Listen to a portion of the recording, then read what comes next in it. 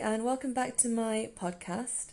So, I've actually been taking a week or more off my project, which was why I didn't record as much. And I think one of the reasons why I didn't record as much was because I knew that I had stuff to catch up on. Because if I'm going chronologically, there's, maybe a 3-week gap between where I was metaphorically at in my last episode, episode 1, and where I'm at now, which feels to me like maybe an episode 4 or 5. And in a way, I was kind of thinking, okay, I need to catch up, I need to do this. And it already just added more stress, more feelings of inadequacy that I didn't really need. It wasn't really serving me. And also, I think when I was trying to produce these podcasts, it made me feel like I needed to be more polished. I couldn't make mistakes. Perhaps I could say things quicker, and you can tell the last one was quite rushed. And ultimately, I'm not doing this podcast to really be a slick commercial platform. I mean, if it helps me in other ways, great. But the essence of it is just about my own stream of consciousness and what's been going on as it happens. And I'll try to package it in a way that's useful and interesting and relatable, but I can't overthink it, which is, my favorite pastime. So in that sense, there's going to be a few changes around here. I think I'm going to just update in the moment from now on, even though I've got stuff to touch on from the previous weeks. I'm sure I'll find a way to weave it back into the conversation when I'm talking about something else relevant. I think I will just speak a bit more naturally as opposed to trying to re-record, which happens a lot, and just feel okay with a more organic delivery. So where am I at then, if I'm saying right now I'm at episode 5?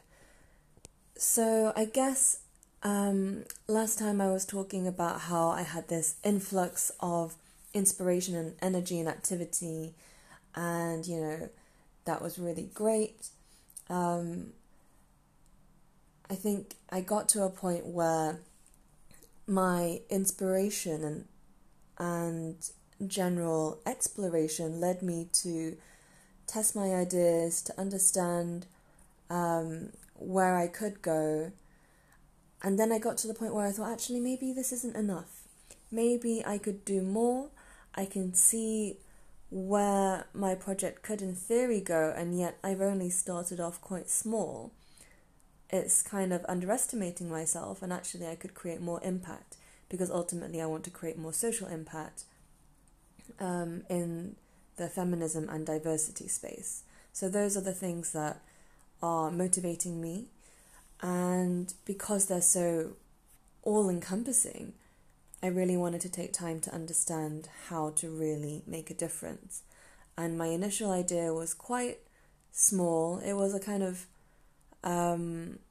maybe you could call it an MVP of like a larger idea, but ultimately it was still quite a small scale thing, which I only realized after I'd been to several different types of events and met a myriad of amazing people doing things on a much more global scale. And I thought to myself, this isn't entirely out of my reach either.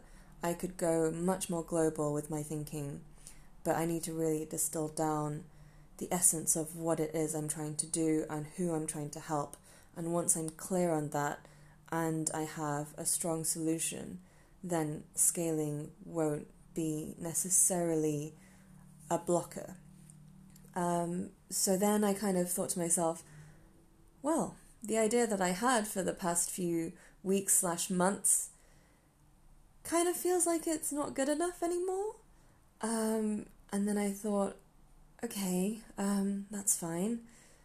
And then I said to my mentor, I kind of feel like I'm back at square one, but I know that I will be able to pivot from this and I'll keep moving on quite quickly, or it doesn't mean that I can't move on.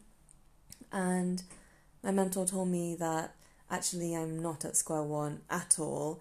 I'm further down this, I don't know what you'd call it, the lifespan of an idea. I'm further down that route than I realise.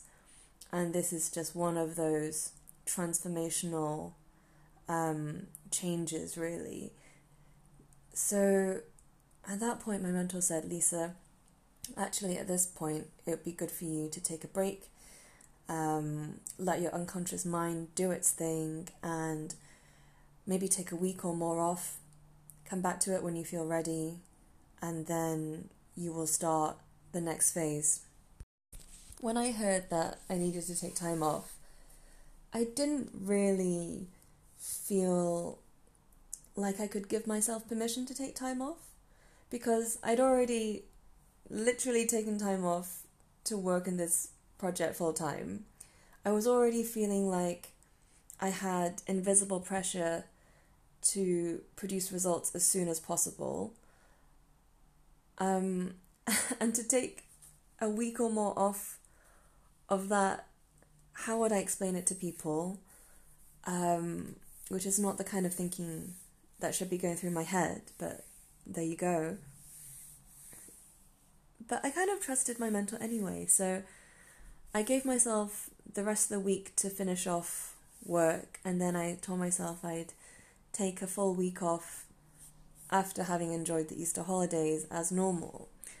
So I kind of worked for another day or two, and that's when I felt like I actually could see the value of it, because my energy was kind of grinding to a halt. And then I embarked on the week off, and even on day one, I was still actually going into it with the wrong expectations. So I had somehow convinced myself that this week off would only be valuable if I got inspiration out of it. So this week was an inspiration week.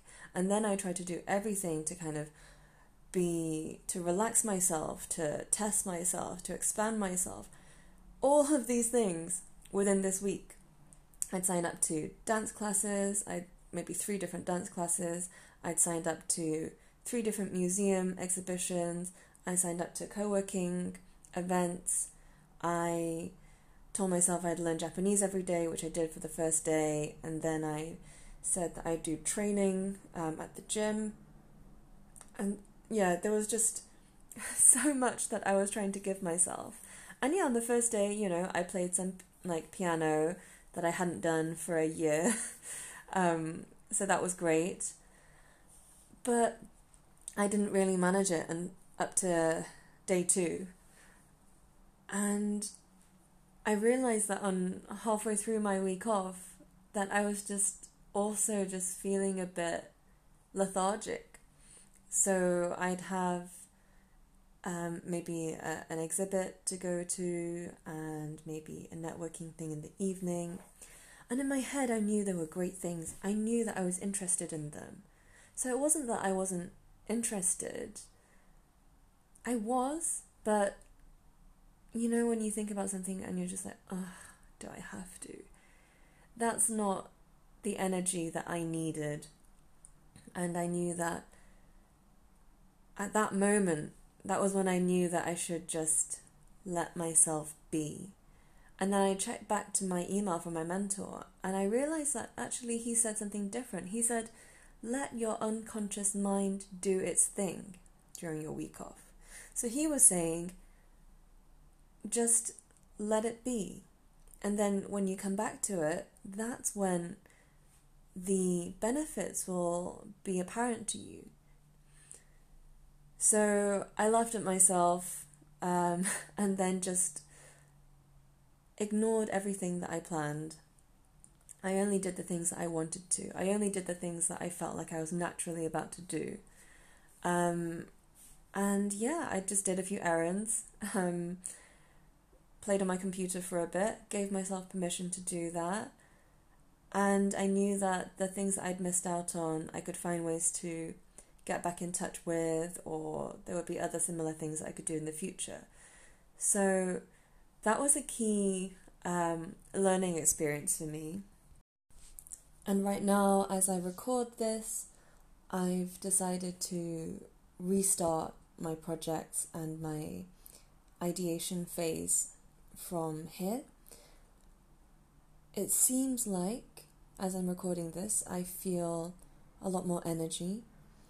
Normally, these podcasts would take me a bit longer to produce, but since I'm using it more as a log, a stream of consciousness, it's actually helping to fuel my thinking, because prior to that I was trying to condense my thinking, and I guess I'd produce the podcast as an afterthought, whereas now this is part of my creative process.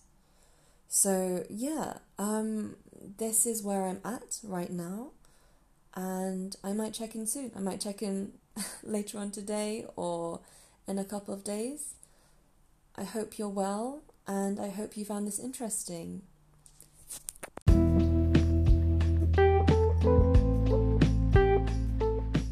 Thanks for listening to this episode of Becoming Limitless.